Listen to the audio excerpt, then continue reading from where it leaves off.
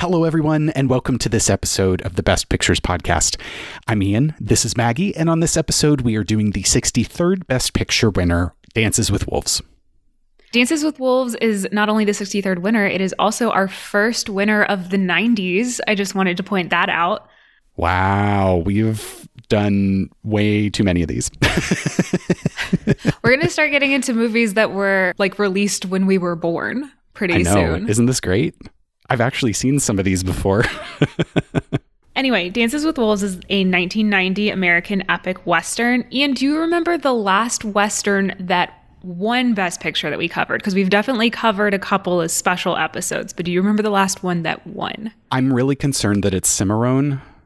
You would be correct. Oh, okay. The last Western to win the Academy Award for Best Picture was Cimarron in 1931. It was our fourth Best Picture winner, I believe.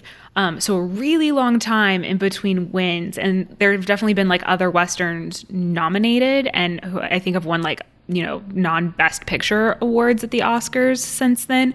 But this is the second of three movies that were Westerns to win Best Picture. So Cimarron, Dances with Wolves, and then we'll cover Unforgiven, which won in 1992 in a little bit. But that just...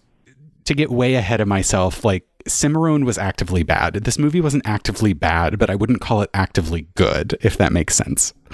We'll get into it. There were some things about it I really, really loved, and then there were several things about it that just kind of left me going meh. So I do think the kind of the irony of Westerns on our podcast has been, at least so far, we'll see if Unforgiven can maybe change the trend. But at least so far, the Westerns that have won Best Picture, we're not huge fans of, but we've covered some fantastic Westerns. I'm particularly The Searchers and the Butch Cassidy and the Sundance Kid.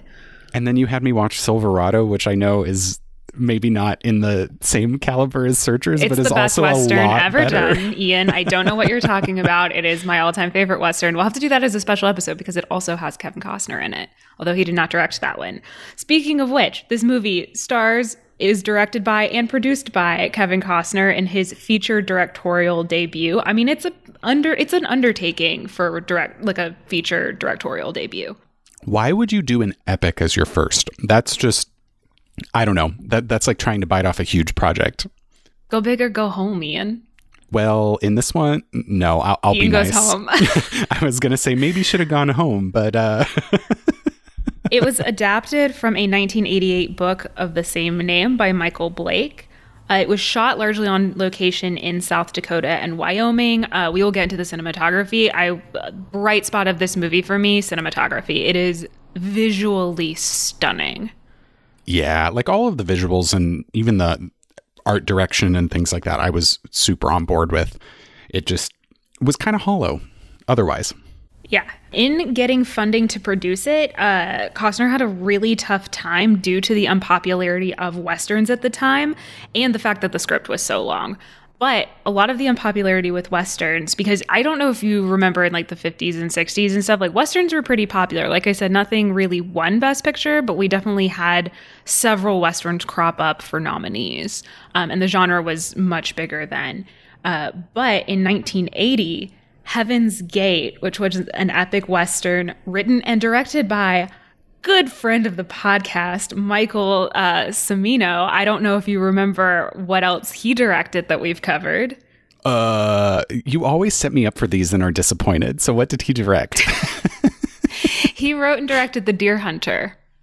Oh, okay. Well, which because of the kind of some of the stuff we covered with him on that episode, it should come as no surprise that Heaven's Gate production was fraught with issues, incredibly expensive, and an absolute critical and box office failure. And it kind of killed the genre of Westerns for a little while. So getting funding for Dances with Wolves was really difficult, but it kind of created this renaissance in the genre. Like I mentioned, you get another Western winning Best Picture in a couple years, Unforgiven, and I think there are a couple other Westerns that kind of come out in the 90s as well. Nice. I am kind of glad for that. I don't know. Like I said, wished it were more. No, agreed. Couple other notes on production. So the Lakota dialogue was translated by Doris Leader Charge of the Lakota Studies Department at Sente Gleska University. And at the time, at least, it was definitely like there was some mixture of like praise and criticism around like the portrayal of the Sioux and also, you know, just the general dynamics in the film. You know, there is some criticism that it's a little bit of like a white savior story, which I think is definitely valid. But then there are also members of the Lakota and Sioux community at the time that were like praising it because it is a much more like positive and accurate portrayal than a lot of previous Westerns.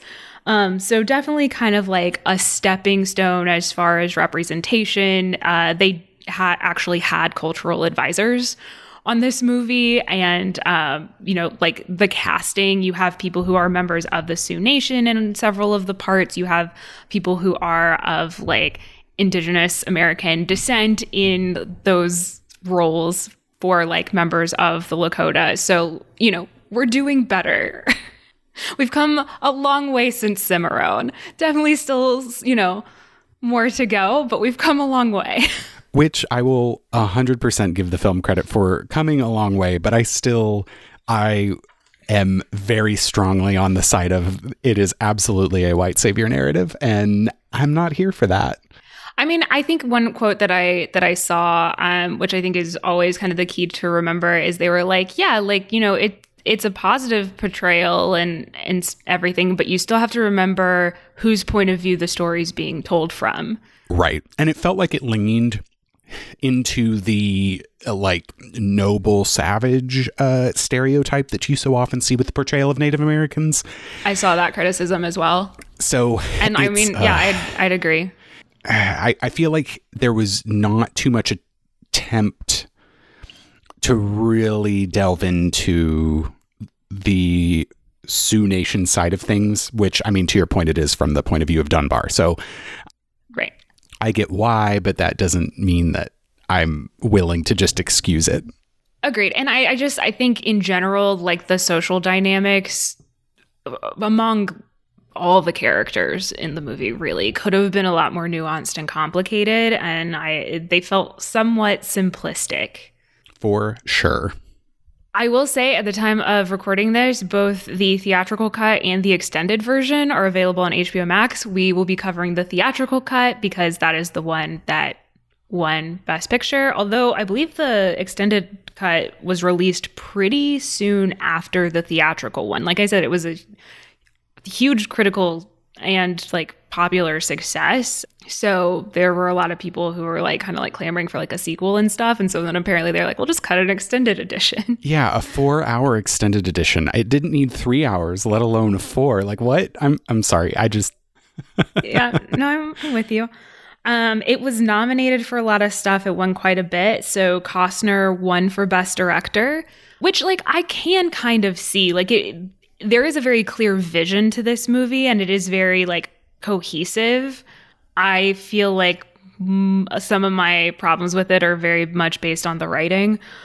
Costner was nominated for Best Actor, but didn't win. I'm okay with that. I don't think this is his best work. And I love Kevin Costner, but I don't think this is his best work. Totally agree. And I'm, again, your point about the writing, I wonder how much of that has to do with that, because the character is very flat. Yes. Graham Greene, who plays Kicking Bird, was nominated for Best Supporting Actor. I really like him in this, but I feel like there's just not enough depth to his character or any of the characters really to like earn a lot of the acting noms. Like, I mean, clearly doing the best he can with what he's given, but like, I feel like the character could have been more. Mary McDonnell was nominated for Best Supporting Actress, but didn't win. She plays Stands with Fist. I actually did really like her. And that is the acting nom that I think I can kind of see because of this scene. I think we'll talk about it more, but where she's interpreting, but it's clear that like she is struggling a little bit with English because it's been so long since she's used it. Mm-hmm. And I thought she did a really nice job with that. It won for Best Adapted Screenplay. Michael Blake won for that. Meh on that. It was nominated for Best Art Direction, which I can see. Dean Semler won for Best Cinematography. 100% earned. It is, again, visually stunning. Nominated for Best Costume Design. Won for Best Film Editing, which I can kind of get behind. John Barry won for Best Score. That's another one that I think is absolutely deserved. I love this score. It's so pretty. And it's just like a classic Western take. Now, I think there were a couple spots where maybe it was a little overwrought, but on the whole, I'm okay with it. I just love the main theme of that. We played it in my orchestra in high school, and it was like a really fun one to play. And then it also won for Best Sound. Sure. Yeah, I'll give it to that. Other nominees from that year: Awakenings, Ghost, The Godfather Part 3, and Goodfellas. So guess what I'm really glad didn't win? A gangster movie. Have you not seen Goodfellas? I actually don't think I have seen Goodfellas. I think Patrick has tried to make me watch it, but... It is great. I would actually kind of have preferred the Goodfellas one over Dances with Wolves. Ooh. I get why it didn't. It's not... I don't think it's like as like prestigious a picture, and then you probably have it going up against Godfather Part 3, which I'm guessing just got a nomination because everyone was like, oh, another Godfather. But because I have not watched it, I most likely won't. But I have heard it is the worst of the three. But yeah, I actually would have been okay with Goodfellas winning. It is a fantastic movie. I would absolutely recommend it. Noted. I'll have to watch it. Cool. Jump into watch notes? Yeah, let's. So can I just say that I cannot stand the character of Don Dunbar from like the very beginning of this. So I liked him, and I liked him at the beginning, like in that very first scene. So I thought the very first scene did a really nice job of like, it was the strongest I think we got to any hint of personality in him, with like this just determination and will to survive, which I think could have been leaned into a lot more in the rest of the film. And we start with him in a very sympathetic situation where he's a lieutenant in the Union Army in the middle of the Civil War. Clearly there's like some battle that's just happened, and the doctors are preparing to amputate his foot. And then the doctors basically have to take a break, and he comes back to consciousness and realizes what's going on. We get some really gruesome... This was a very gruesome movie, actually. We get some very gruesome shots of some medical implements, and I had to pause the movie and go finish my dinner before I continued watching. But he decides that he's not going to let this happen. There's the scene of him like forcing the boot back onto the wounded foot, and he like breaks some sort of wooden utensil or stick or something to stick it in his mouth so that he won't scream. And I thought Costner did a really good job in that scene. I thought it immediately built us sympathy with this character, and then it also gave us a look at like his just sheer determination.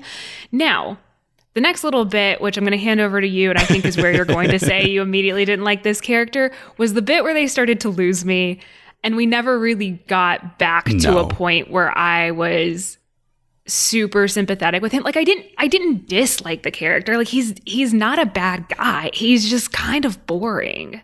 Yeah, he's boring, and also he's been rewarded for bullshit behavior, which I know you felt the first scene was sympathetic, but I personally thought that first scene was like the peak of idiocy. Like, if you really have to lose your foot, I don't know. I get that it's a very grim diagnosis, especially in the late 1800s. But I was going to say, Ian, if you got a limb amputated in the late 1800s, especially on the battlefield in Civil War, like your chances of dying are exponentially like.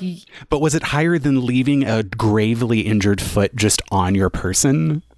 Potentially. Like, I think at that point you are in a crapshoot. Like, well, because clearly I feel like he actually wasn't as injured as they make him out to be because of some stuff that he's about to do. Yeah, but like I don't know. I have a feeling that they were a little saw happy. Yeah. I have a feeling that when you're going through that many injured people, you're like, well, we're just going to take it out. Like no one's, people, they're not sitting there being like, oh, well, actually we could save this one with some physical therapy. I mean, fair. I don't know. I still, it just started for me, him on this like downhill roll of making rash decisions that, especially in the next scene, so let me just get into that. Yeah, the next scene is where he lost me. This is the part where I think you're being like, this is dumb, is very valid. And yes, he's rewarded for stupid behavior, but that's not his fault. Well, that's fair. But he's talking, there's a setup of a battle with Confederate soldiers, and everybody is just sitting on edge across the field looking at one another. He is the one that decides to, I don't know, commandeer a horse and have this like 2-pass ride past the Confederate soldiers. And given what they were shooting, I'm not surprised they didn't like hit him at all, but he's having this like literal attempt at ending his life by like soldiers on the other side. I don't know, because his foot injury, I'm guessing he's thinking that's basically a death sentence. So he's like, I'm going to go out in a blaze of glory. I struggled understanding the motivation for this scene, because when it starts off, it's him and I think like a sergeant or somebody in, part of his like company, battalion, whatever. That guy's talking, Dunbar's clearly in shock. And then this guy's talking about how like, oh yeah, they're set up over there and we're set up over here. And eventually one of us is going to charge each other. And like, oh, the major's over there and this is what he's thinking. And then he's worried because the general's right over there. And the general doesn't know what to do. But the major thinks that he has to do something in order to like approve the general. It was this great little spiel, just like outlining the ridiculousness and the stupidity of like war and their situation and kind of the futility of it.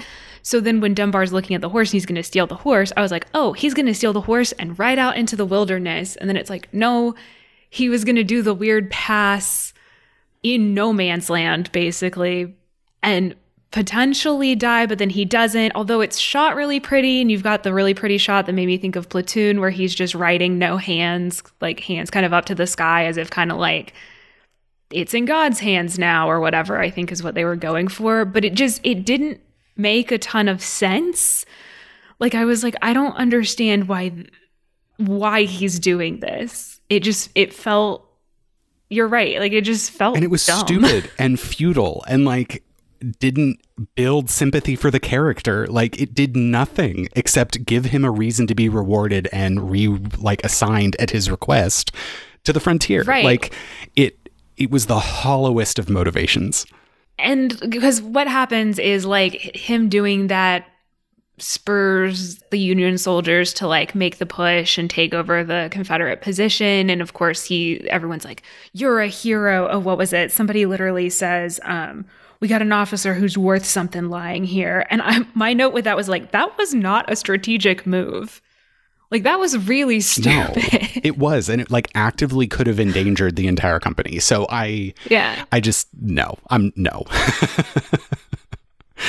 But we do learn that because, quote, somebody's worth something, he requested and was granted a reassignment out to the frontier. And again... And the best part is the movie could have started with him being assigned to the frontier. And right? Honestly, if he had had to go to the frontier against his will, that actually gives us more room for a character arc. Mm. And this is like peak manifest destiny of him too, where it's like, oh, maybe not so much, but he's very much romanticizing the frontier. Yeah. And it's like, I'm going to see it before it's gone.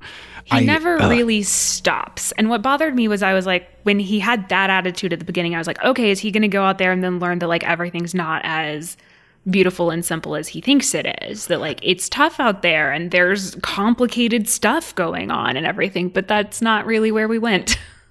What really annoys me about that arc is we could have had it, but instead, it's like they tried to go that way but didn't. So they start with the major or commander type person who is a complete and utter pig, who I guess, so quick trigger warning, going to talk about suicide for like half a second. This dude is drunk, behaving like a pig, and then on John's way out, this commander kills himself. He's clearly nuts. Initially, I actually thought he was making fun of Dunbar, and I kind of liked it when he was calling him Knight and Sir Knight, and I was like, ooh, what a dig. And then he did like a couple other things. I was like, oh no, this man's just insane. And drunk off his ass. Like, right. And I think the reason that happens is because it's like, this, and then there's another death later that I think they're there because it means that there is no record of Dunbar being assigned out there. So therefore, people don't know he's out. But like, it's so the only reason I disagree with you on that is because they tell us in great detail with very unneeded voiceover repeatedly what exactly is going on. Well, no, but at the end when the army shows up and they're like, "Who the fuck are you?" Like, there's no record that he went out there. Oh, I thought that was just because he was dressed like an Indian. I think that was also it. So again, didn't actually need any of that other stuff because those soldiers have for multiple reasons that don't fully make sense. I will come back to it.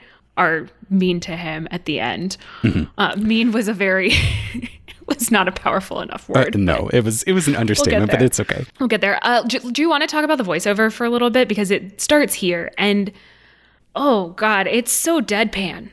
That's one of my biggest issues with it. And it's also not needed at all. Oh, not at all. I'm trying to remember specifically which scene it was, but I thought to myself, you're literally showing me what you're telling me. So why did you bother with this voiceover? I think it was probably some of the celebration scenes with the Lakota.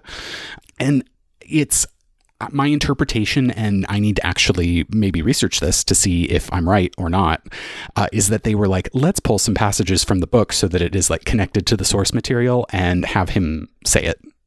And why?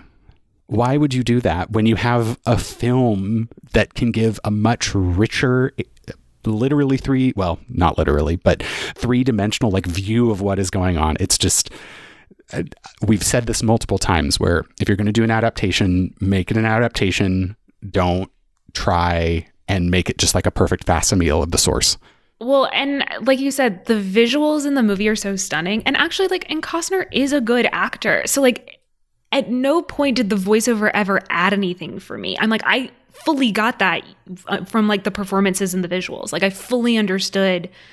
And then to have the voiceover, I was like, I didn't need it. And then it's bad voiceover, mm-hmm. which makes it even worse. I feel maybe the whole point of the voiceover is that it constantly brings back that journal he's writing in, which becomes this MacGuffin at the end. But I hate the stupid journal. I got more thoughts on the journal. Same. We'll talk about the journal later. Careful, I'm about to... Oh, I didn't know this was going to be such a roast, but it's about to be.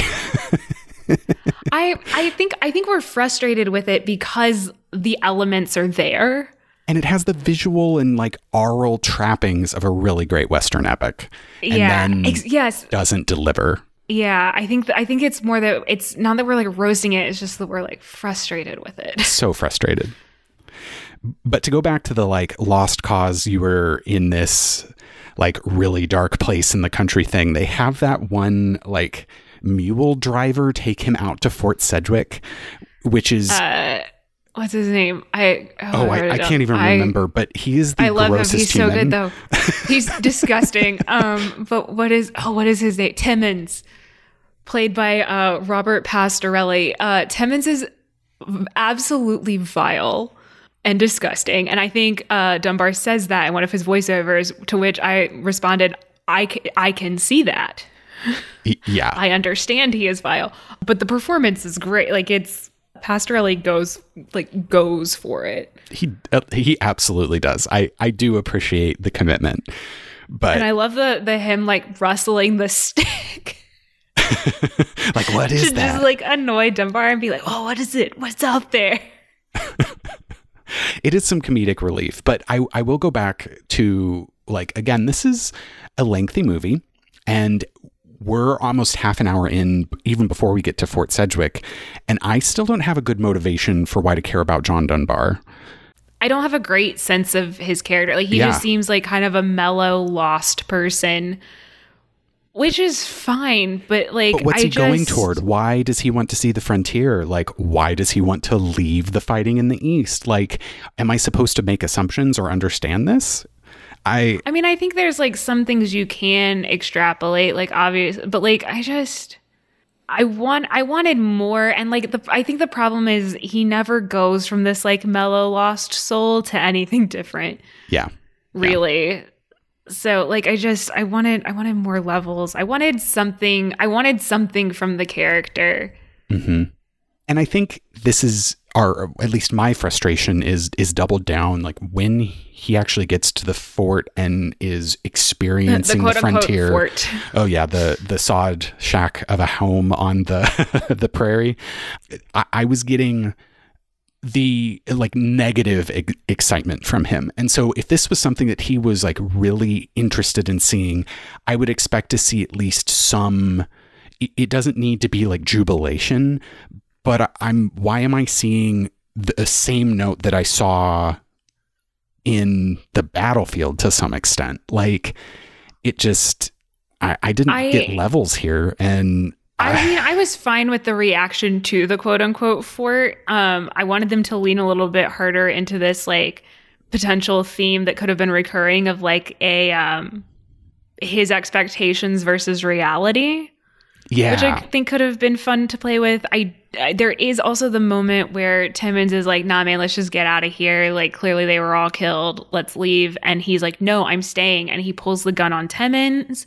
And to me, that was kind of like he is so dedicated. Because I think his point is like, this is my post. This is my job. This is my duty. And I was like, if they'd leaned harder into that at the beginning, then it could have been more of a transformation when he decides to leave all that behind. But there wasn't quite enough of that to really make it like a theme or an arc. So missed opportunities. There are a couple of things kind of in this like rebuilding section that I want to talk about. There's some beautiful cinematography.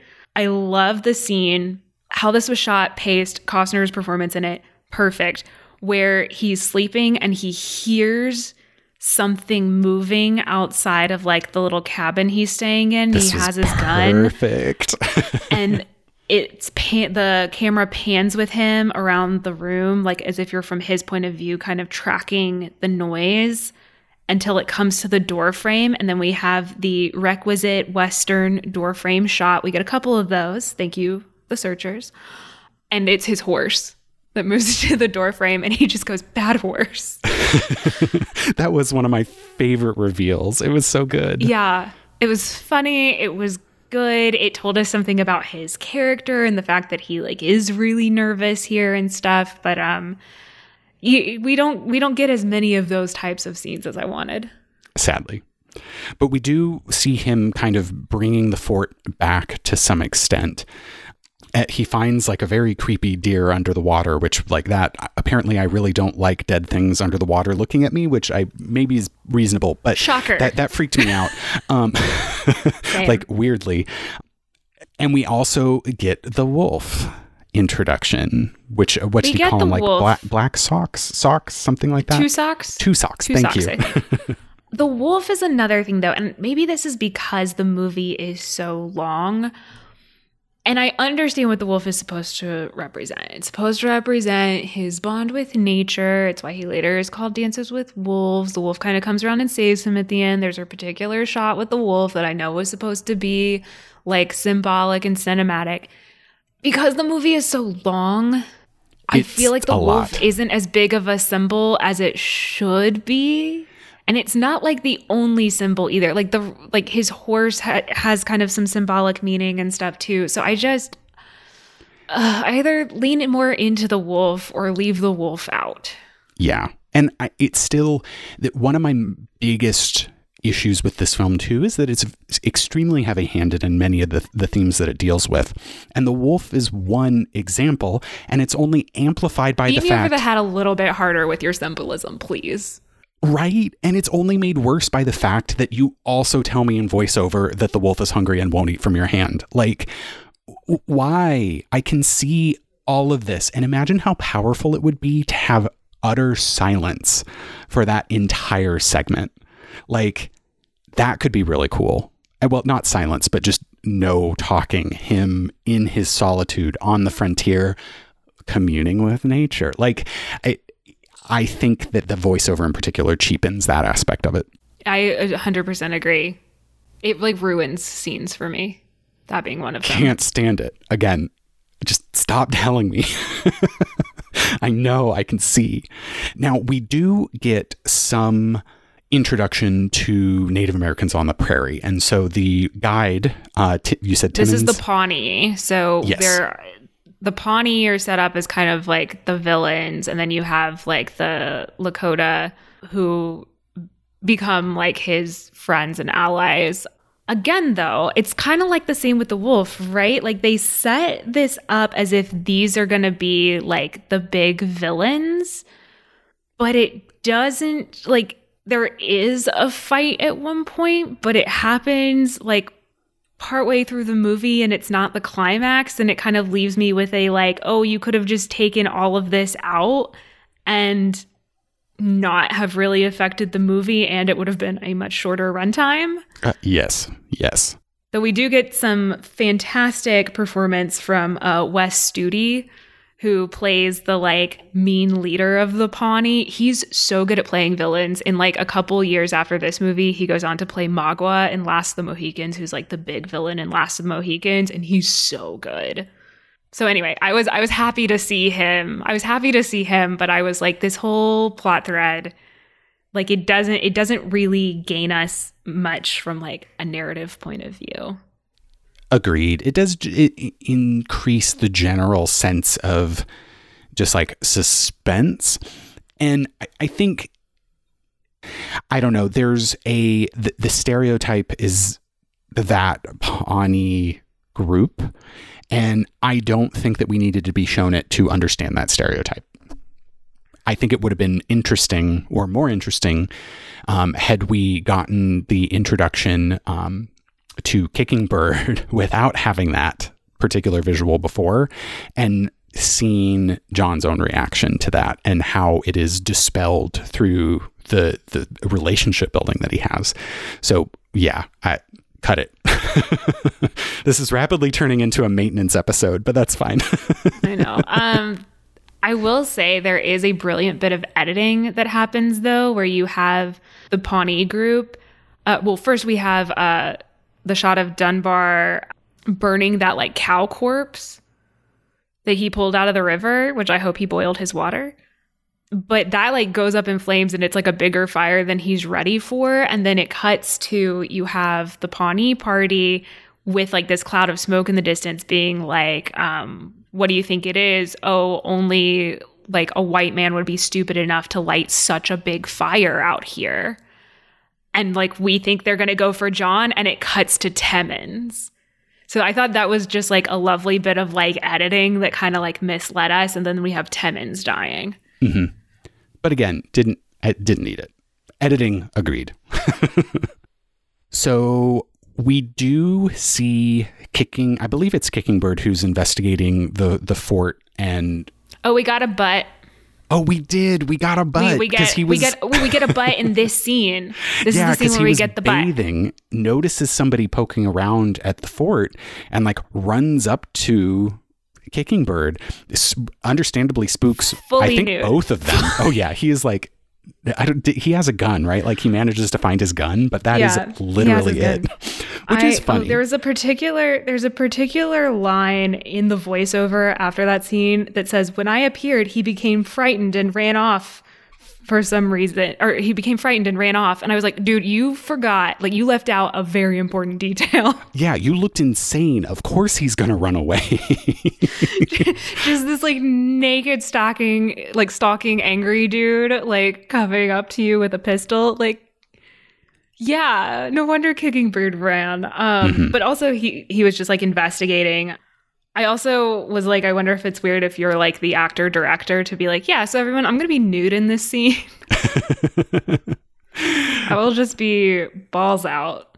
Nah, he probably had some sort of covering. I know. I was just like, that has to be a weird dynamic. Yeah, that's for sure. Anyway. So now we get kind of the beginnings of interactions between the Lakota, the Sioux, and John. So in the very first meeting at the Sioux encampment, we get this somewhat heated meeting between all of the, I presume, leaders, men of the tribe, talking about like what to do about this. And there's like kind of a split opinion where you have kind of like the older chief saying like, we don't really need to do anything. You have some younger members of the tribe being like, this is bad. Like, yeah, it's only one guy, but like there will be more of them. Not wrong. No, not at all. And I mean, the ultimate thing is they decide to pretty much let it lie. Like, not... Yeah, except for those kids that decide they're going to go steal that horse. Yeah, which was kind of a funny scene because it was like, okay, cool. You have these like really gung-ho teenagers that are like wanting to prove themselves and do something thrilling like in the night. Young teenagers. They're 13 12, and 14. 13. And they try to steal his horse, but I do love that the horse keeps coming back to John because it's not the only time the horse has tried to be stolen and not the only time it returns. Everyone wants that horse, man. I know. It's a pretty horse. It is a perfectly cast horse. Now, I do love that the people who end up killing him are other soldiers. Like, that is, I think, a beautiful like end to that arc. Really sad, but also like, ooh, that was tasty. But again, like, just hit me with that symbolism a little harder, please. Like, come on. Okay, had they not had all of the damn voiceover, I wouldn't have minded. The society, I know, the voiceover makes it worse, but like the society, but they do it with both the horse and the wolf later. That like the society he's running from, the one that he, you know, was born into but doesn't feel a part of is like the one that kills the things that he considers most important and like most representative of him. Yeah, it just, it's very heavy-handed. But with all this, John decides to go and actually visit the tribe. I love the effort that he puts in to being super formal and literally polished with his like high uniform. Like, it is so formal. And he's riding out with a flag. Like, with the flag, Maggie, yes. What is going on? I know. I was just like watching that and I was like, what do you think this is going to do? Like, yeah, he needs to read the room. Like, that's not going to be seen as anything that is like friendly when you're coming up in full like military. Yeah. It's also like weirdly funny and kind of cute that he's like, okay, I need to make a good impression. It's How so do I earnest. do this?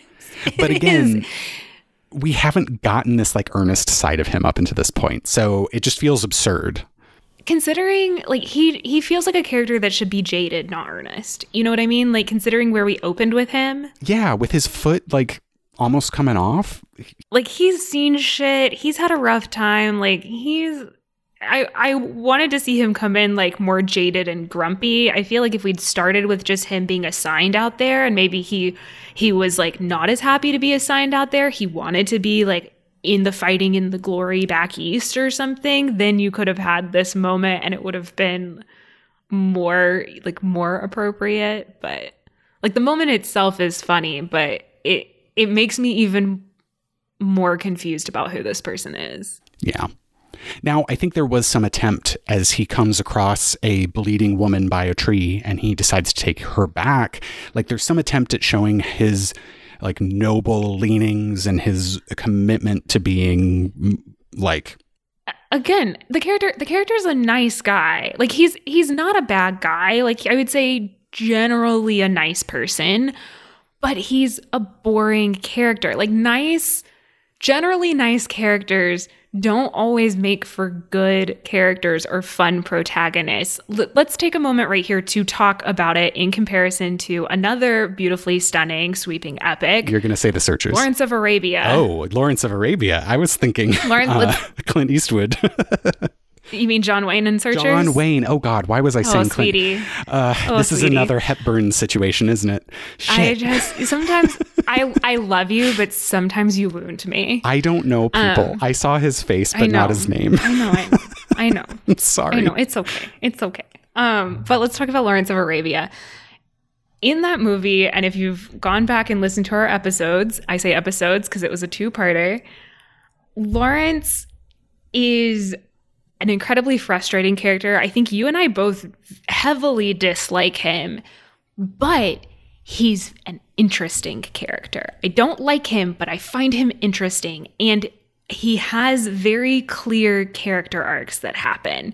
And you can see the progression. And even if you don't like who he starts out to be, who he ends up being, or either, you still are interested and able to kind of watch this character.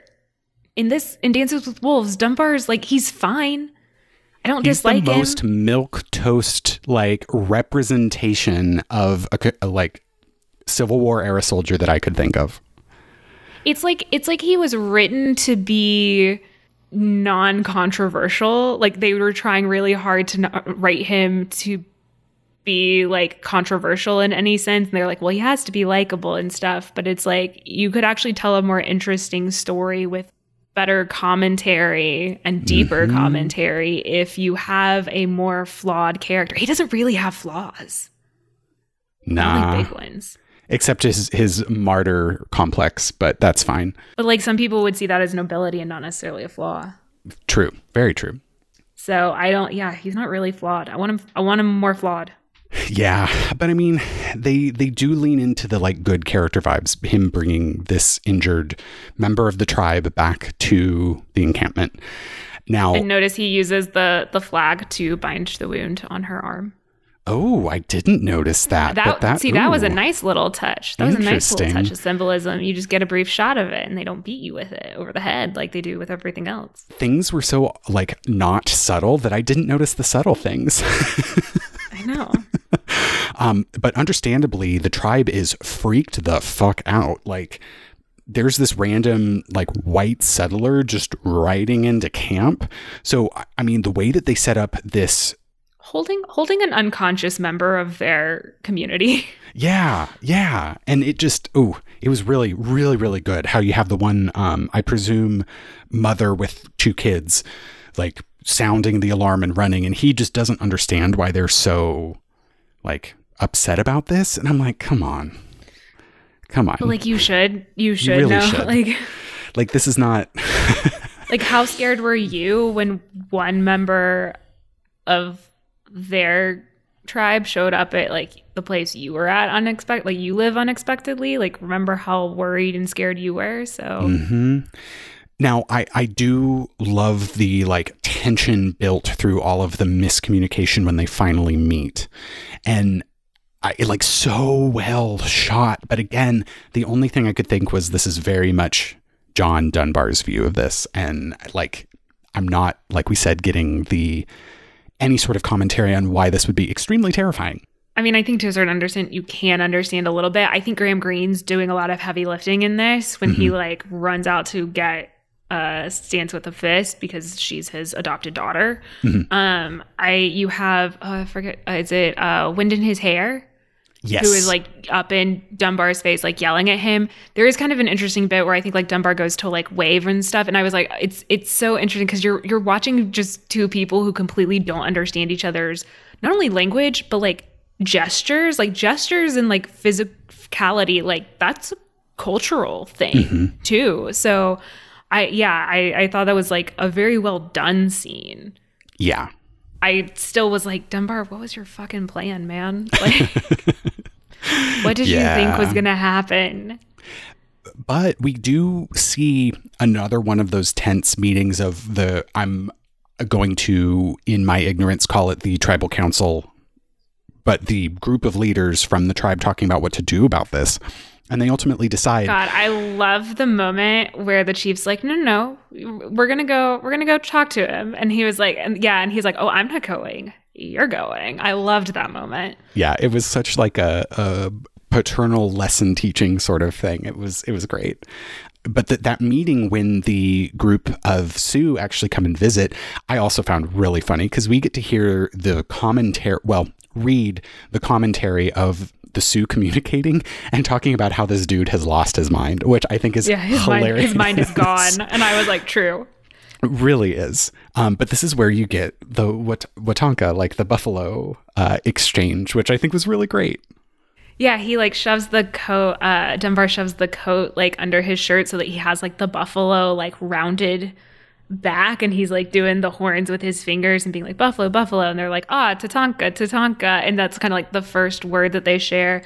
I think that there's like the goofy coffee grinder scene and like with the sugar too, adding the sugar to the coffee. So there's like some funny like cute stuff in that sequence that I did enjoy. A lot of it got ruined by voiceover. Oh, exactly. And so again, just stop telling me. Stop, please. You're showing me in such a delightful way. Stop telling me. But through all this development here, we do get more time with Stands with Fist, who is the woman member of the tribe that John rescued.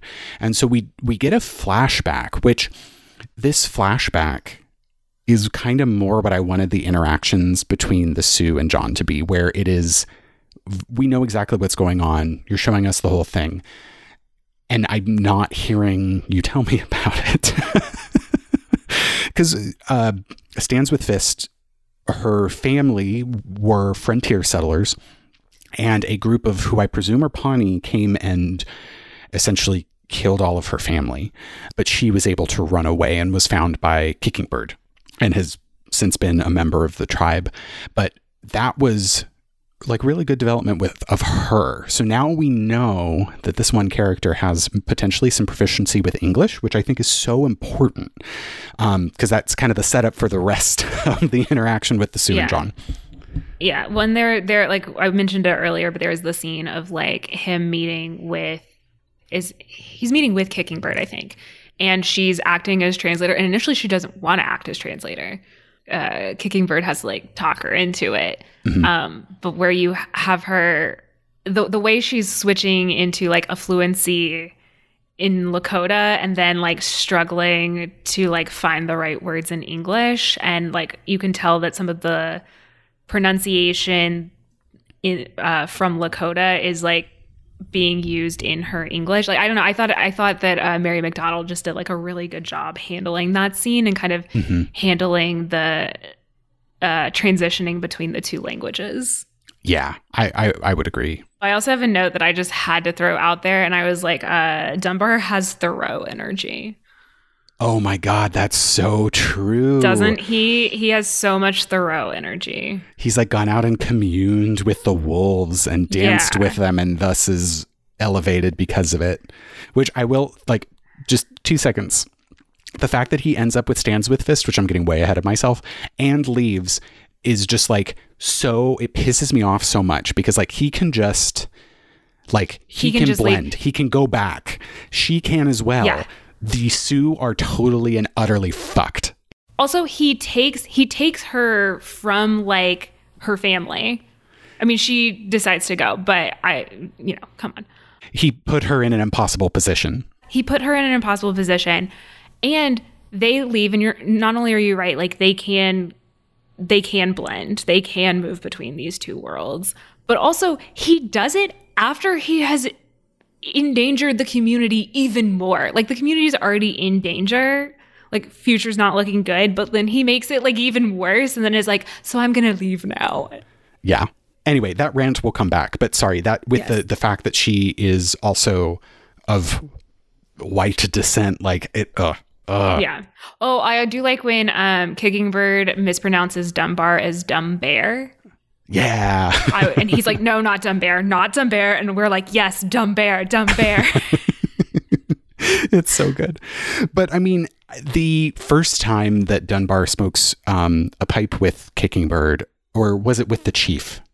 Either way, like there is so much there that is unsaid, but so much that is like showing this like warmth and friendship. And I can't put my finger on it, but that one scene, I was really happy with the acting and the direction. Like, so good and subtle. Yeah. And just basically in this section, there's like a couple other things that happen. There's like the dream he has about like the buffalo, and then he just rides into camp and is like screaming buffalo, and they're no. And like clearly, it wasn't a dream. It was like real.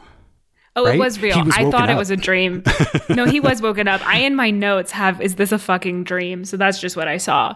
I mean, the way it was filmed with all of the like fog and things made it really creepy. And I honestly thought it was really cool.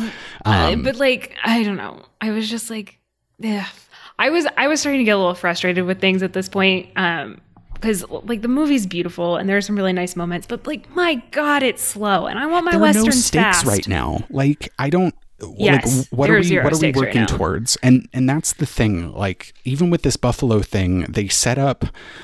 He goes and gets the tribe, and they are get these beautiful shots of them traveling to the herd, and you feel the like pain and sadness when they find a whole herd murdered for their pelts. Oh, I love in the voiceover when he was like, my thought was, who would do this? And I was like, you fucking know who would do this, dude. Yeah. And then he's like, white settlers. And we're like, yes. But also you didn't need to say that in voiceover because we as the audience all knew what had happened. Exactly. Like it was already like we had already got the emotional beat. Mm-hmm. And that was just like I mean, it was definitely stakes for the Sioux tribe. Like they're looking for buffalo so that they can survive. Like I get that, but it's through Dunbar's eyes. So like what dog does he have in this fight, or wolf? It's also this movie is like almost like a series of. No, I heard you. Sorry, I just had a thought and I was like moving on. This movie is almost just like a series of vignettes, and it because of that, like we don't actually get to build enough tension with any of them to feel like there are stakes. Like I saw a buffalo, let's find the buffalo. Oh, we get there and they're all dead. Like that happens really fast. Yeah. But we do get the extension where they go back and do find a live herd group. Yeah, and he like saves one of the kids that is about to get trampled. But the way that scene, that was like classic Western stampede. Like I really liked that. That I thought was but it's not great. But like I have seen better stampedes, and I've seen stampede scenes that have more stakes. You know what? I'm going to reference a Western that I know you have watched. Red River had so many more stakes than this. I totally agree. But think about the stampede scene in Red River and like how that unfolds, how it's shot, how it ends, and how the way it goes down impacts the central story, which is the devolution of the relationship between Montgomery Clift and John Wayne's characters. So I agree with everything that you're saying about Red River.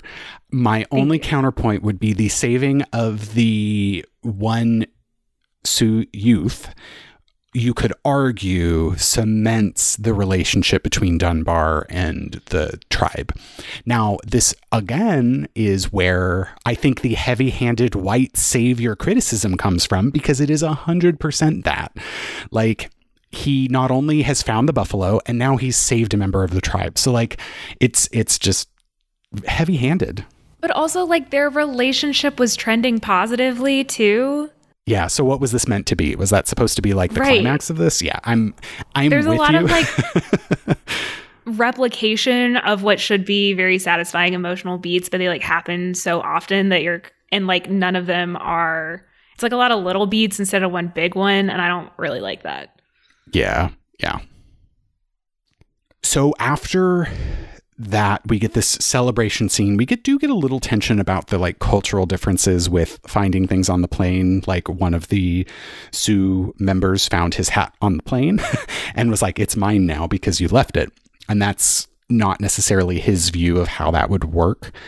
But I guess they did show them kind of coming to a compromise and learning to kind of talk each other's language, not like literally, but culturally speaking. But so much of that was just not that important in my eyes to like furthering the story or furthering the relationship with him and the Sioux. It's a lot of like little things that are happening to where he's spending less and less time at the fort. He's spending more and more time with the Sioux. He's feeling more and more part of the community. You have some bits where you can tell he still feels like he's kind of out on the outside of that. And then you like see him start to feel more and more a part of things, be treated more and more like he's a part of the community. Mm-hmm. You have the whole relationship with Stands with a Fist growing. The whole bit with Kicking Bird's wife being like, so she should just like stop mourning now, right? And he's like, why? She's like, you dumbass.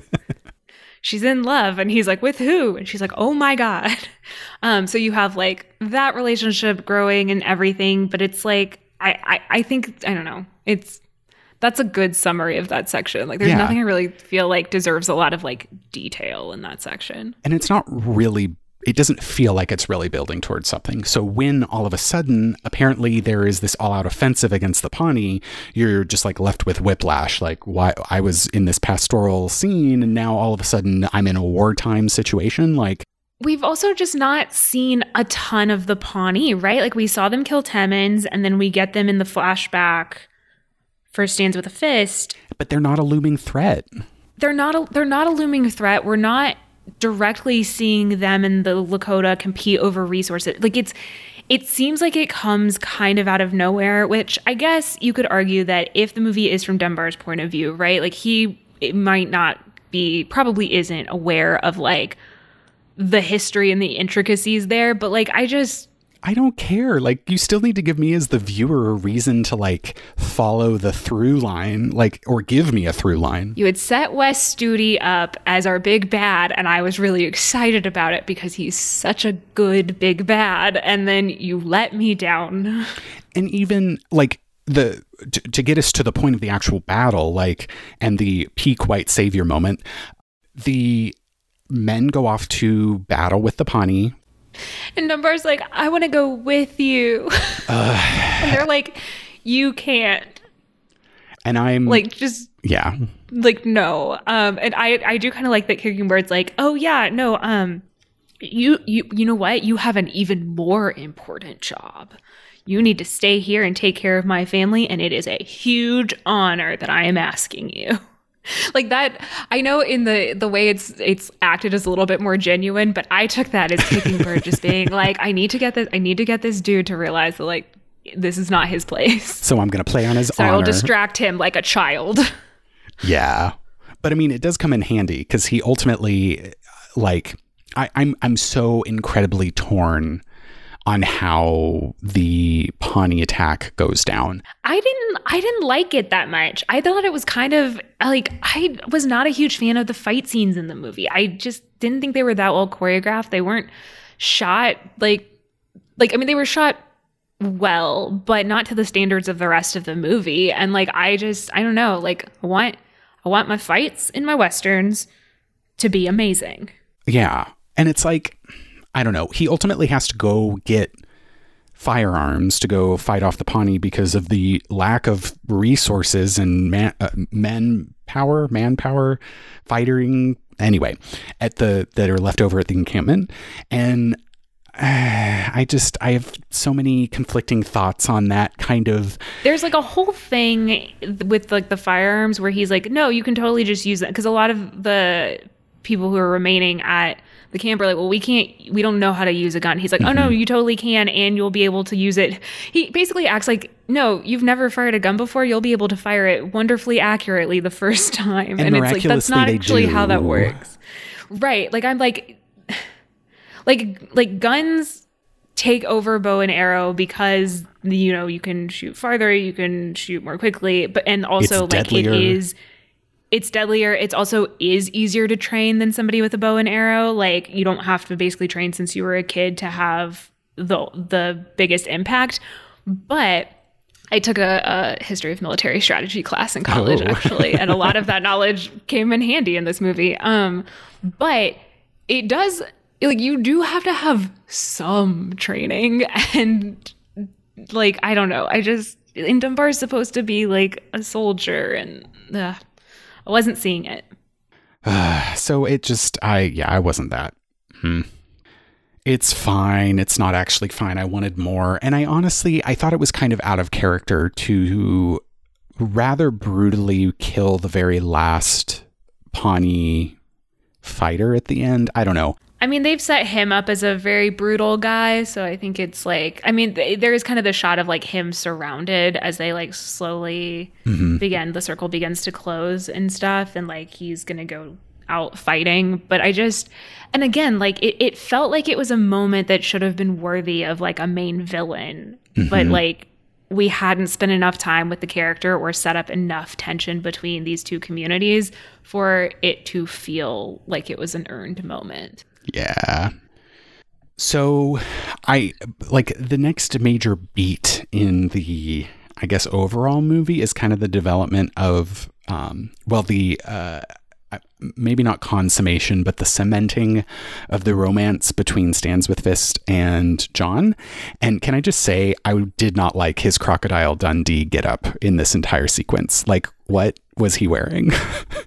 Like, I didn't like it. I don't remember it super well, I'm going to be honest. It was that like maroon kind of like patterned shirt with, I think, a vest, and it felt... I don't remember. I didn't like peek it. behind the podcast curtain.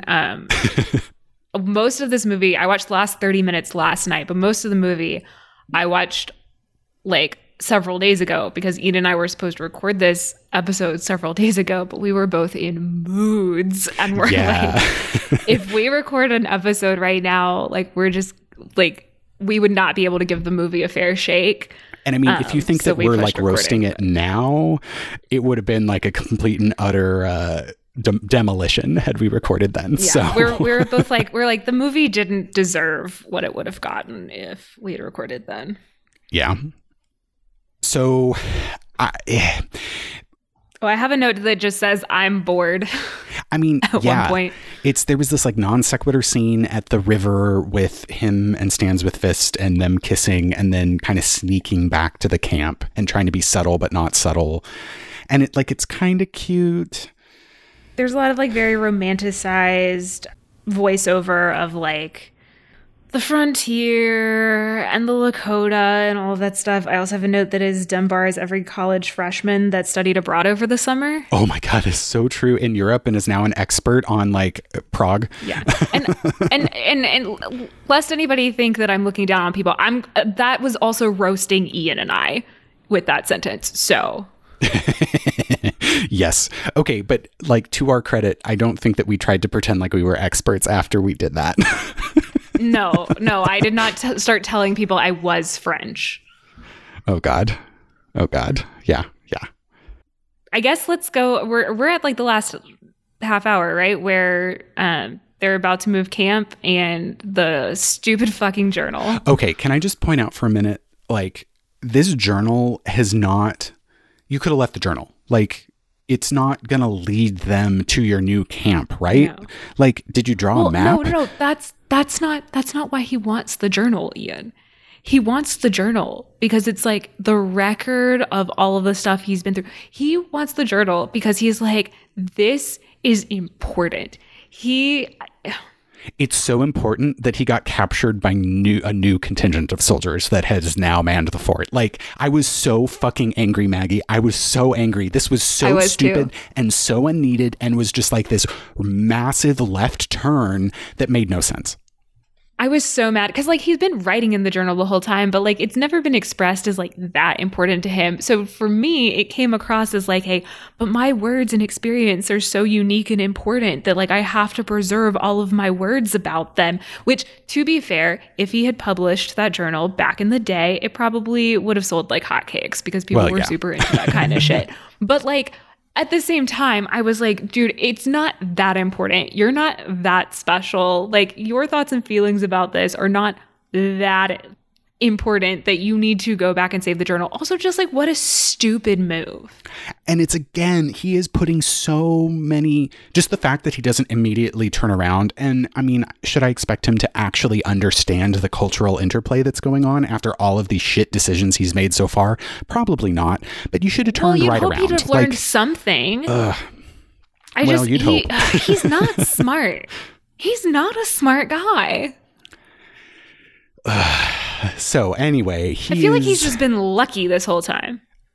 Yeah, pretty much. He had the fortune of interacting with a very welcoming and like pastoral. Had the fortune to not get shot during his own stupid actions. Had the fortune that you had a general who thought that was cool reward him to meet welcoming people when like you could have met people who weren't as welcoming and willing to give you a shot. Like, but you know what? That could have been an interesting angle if they had played with like maybe his belief in luck and given him something like that. Like maybe that's his fatal flaws. This is a man who believes too much in his own luck. But no. Yeah. So anyway, they treat him as they treat him like a hostile interloper, which I can kind of understand their position there. This is a random dude just coming into camp. Here's the thing. They go from 0 to 100 real fast. And then when they approach and he's speaking English to his horse because his trusty horse gets shot, he's speaking English in a very American accent to the horse. You'd think that somebody would be like, hang on, hold up. Also, like, he's wearing the Union uniform pants. The hostility that they show towards him immediately felt, well, okay, maybe not immediately. Because I could see, like, if they're looking from a distance and all they can think is, like, we're in hostile territory, like, I'm going to shoot at this person. So maybe not immediately. But once they, like, kind of figure out who he is, felt very out of proportion. Well, to their credit is not quite the right word. I mean, he did abandon his post and his orders. Well, and then refused to speak in English. So like I can sort of get why all of a sudden he's a prisoner, but there were two characters that were just he was a prisoner before that happened though. Like, and I know you're talking about, was it Spivey? Yeah. Who just fucking sucks. I mean, they both die, thank goodness, but yeah, they all die. But I just there is a moment like in the scene where like they already have him in shackles when they start questioning him, and I'm like, it feels like there was a moment where de-escalation would have been the wise thing to do, and no one does it.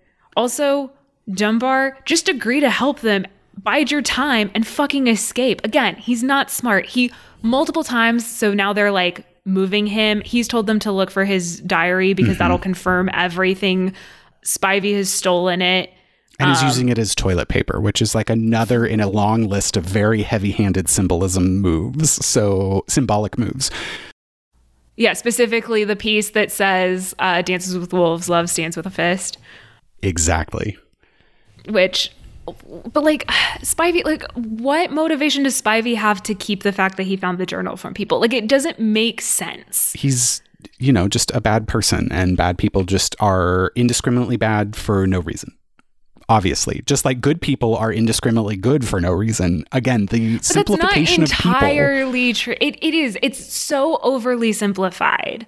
I think that's the issue, is that it is all so overly simplified, and I don't want the simple, Ian. I want the complex and the nuance, especially if I'm going to be watching it for 3 hours.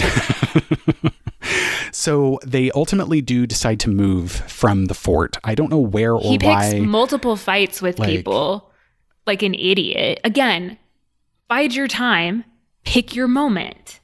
Yeah, he's not a strategist by any means. No, Ian. The man who just ran into no man's land isn't a strategist. I know. I am like blowing people's minds with that comment.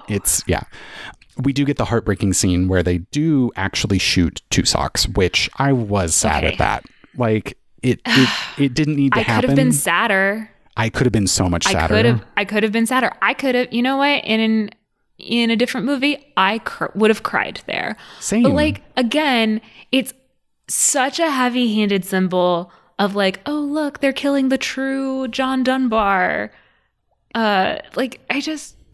already had the moment with the horse, which I thought was a lot sadder because we had like more time with the horse, and like his relationship with the horse is like better established and stuff. Like it felt unneeded. I mean, the whole thing with the wolf though is that it has led Kicking Bird and Wind in His Hair and several other people to Dunbar because they're going to save him now. Yeah. Which they do in grand fashion when the soldiers are fording the river.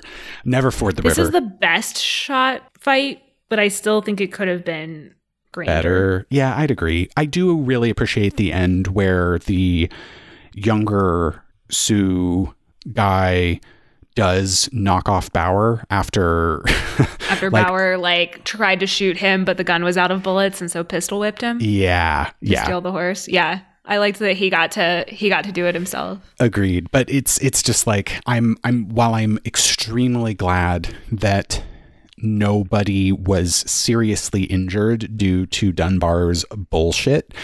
They could have been, though. Again, he indirectly put them all at risk because he had to go back to find his fucking journal, and then when he saw that there were people in camp, didn't immediately turn and run. But their homecoming to the winter camp was kind of grand and sweet, and the soundtrack was good. So like, soundtrack's good throughout. Some points. But really, as we're wrapping up, it's very clear that he's like, okay, I have to leave. They're going to find me. I am the reason that they're going to come and massacre the camp. Here's the thing, though. Whether you're there or not, they're going to come and massacre that camp. Because in order for them to figure out whether or not you are there, they have to go there.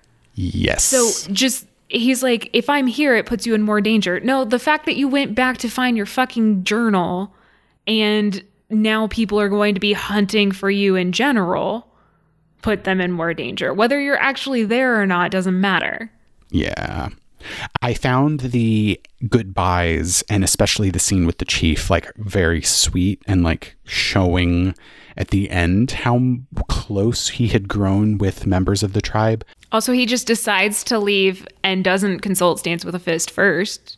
He like tells her after. Yeah, like, what are you going to do? You are married. Oh yeah, there was a marriage scene that we definitely skipped way over. Yeah, they're married. Who cares? It's a cute little scene. It is. But also awkward that all of a sudden they had to go back into their tent, and with everybody being like, ooh, get it. Like, it's like a more awkward garter toss. Oh God. Get rid of the garter toss. There's the moment where he and Kickingbird kind of like trade gifts, and he gives Kickingbird the pipe, and Kickingbird's like, oh, did you finish your pipe? And I was like, was he carving a pipe this whole time? No, Maggie, that was in the 4-hour version. We saw him whittling.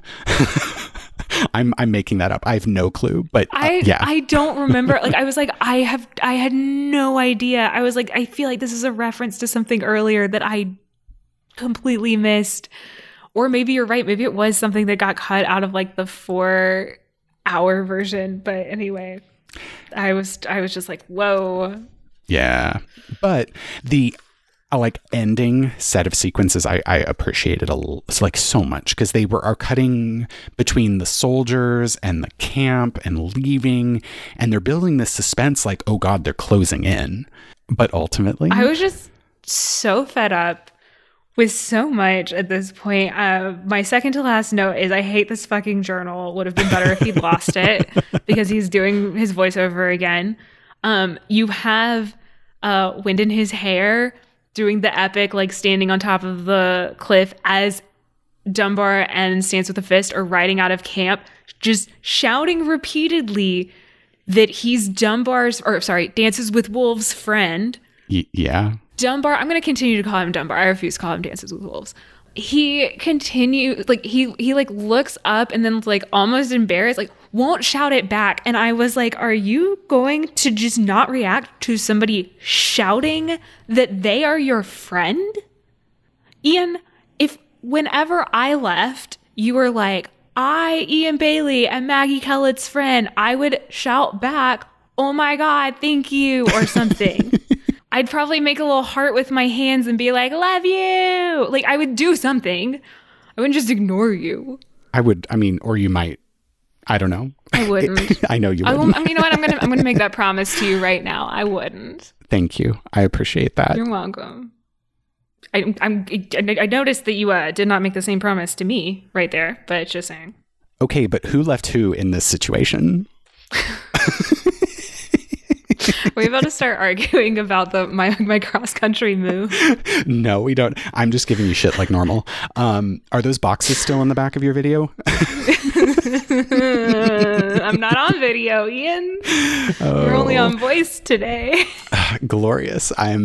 Anyway, I am relieved to know at the end they do not find the tribe. The tribe has moved, as Dunbar has repeatedly asked. So again, one more mark in the saving of the tribe by John Dunbar, the Union soldier.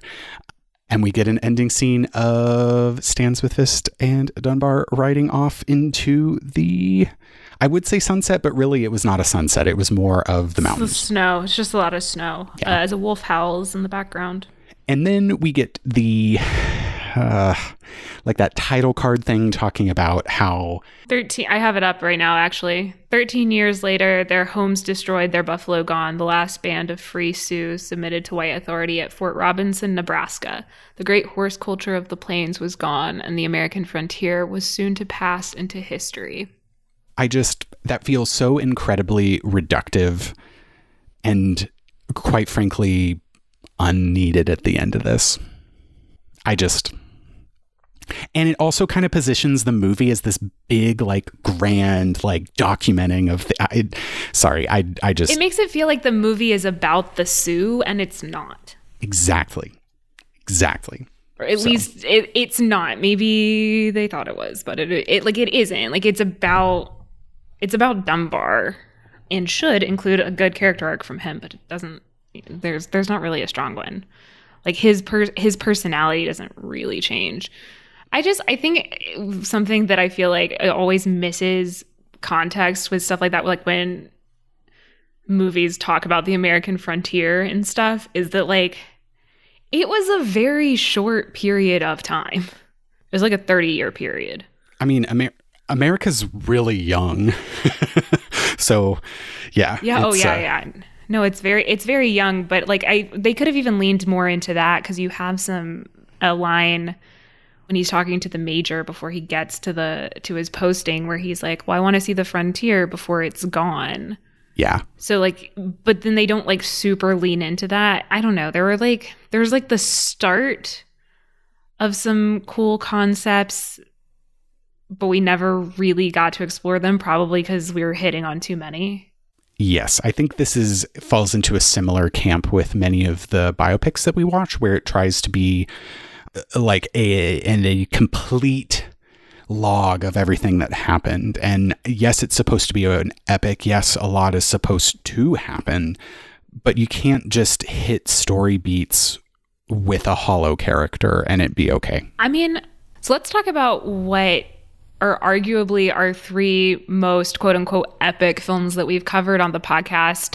Also happen to be the three longest running movies we've covered. Gone with the Wind, Lawrence of Arabia, and Ben-Hur.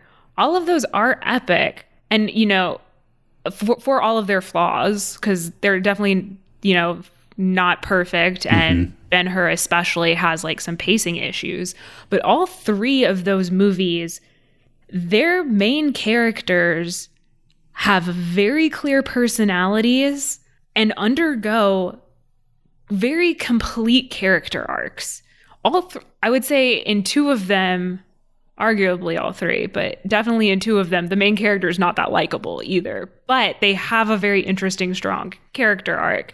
And those movies have, again, very long run times. But because the movie, and, you know, those movies, like, they're talking about, like, very big transitional points in history, but they're so focused in on, like, that character and that character's experience of what's happening that, like, you know, and again, definitely flawed, and there are definitely some criticisms to be had for all of those movies, but they make for more interesting viewing than this one because they have very defined main characters and very defined arcs.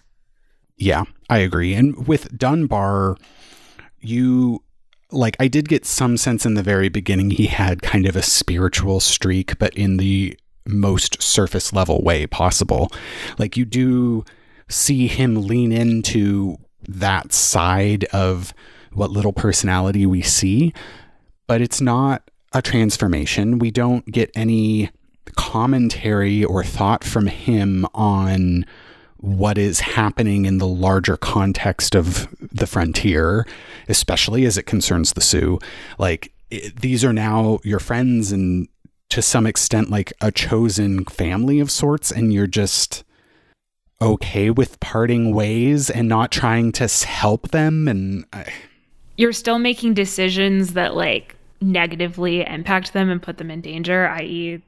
the stupid journal. Yeah. So I didn't see development of him, and it's just frustrating. Yeah. Well, and I didn't have a great sense of who he was to begin with. I think it would have been much more interesting if we had just started with him being assigned to the frontier, and I think there's two ways you could go with that. Either him being super excited and having just this completely like even more romanticized version of things, and then having to discover how inaccurate that was and how it's actually far more complicated than he thought it to be, or having him be assigned out there and desperately wanting to be back east and hating it initially and then learning to love it. Yeah, that could have been really cool. I think either of those would have been more compelling narratives, and I think you still could have explored some of those other themes that they started to throughout the film and probably done them more in depth.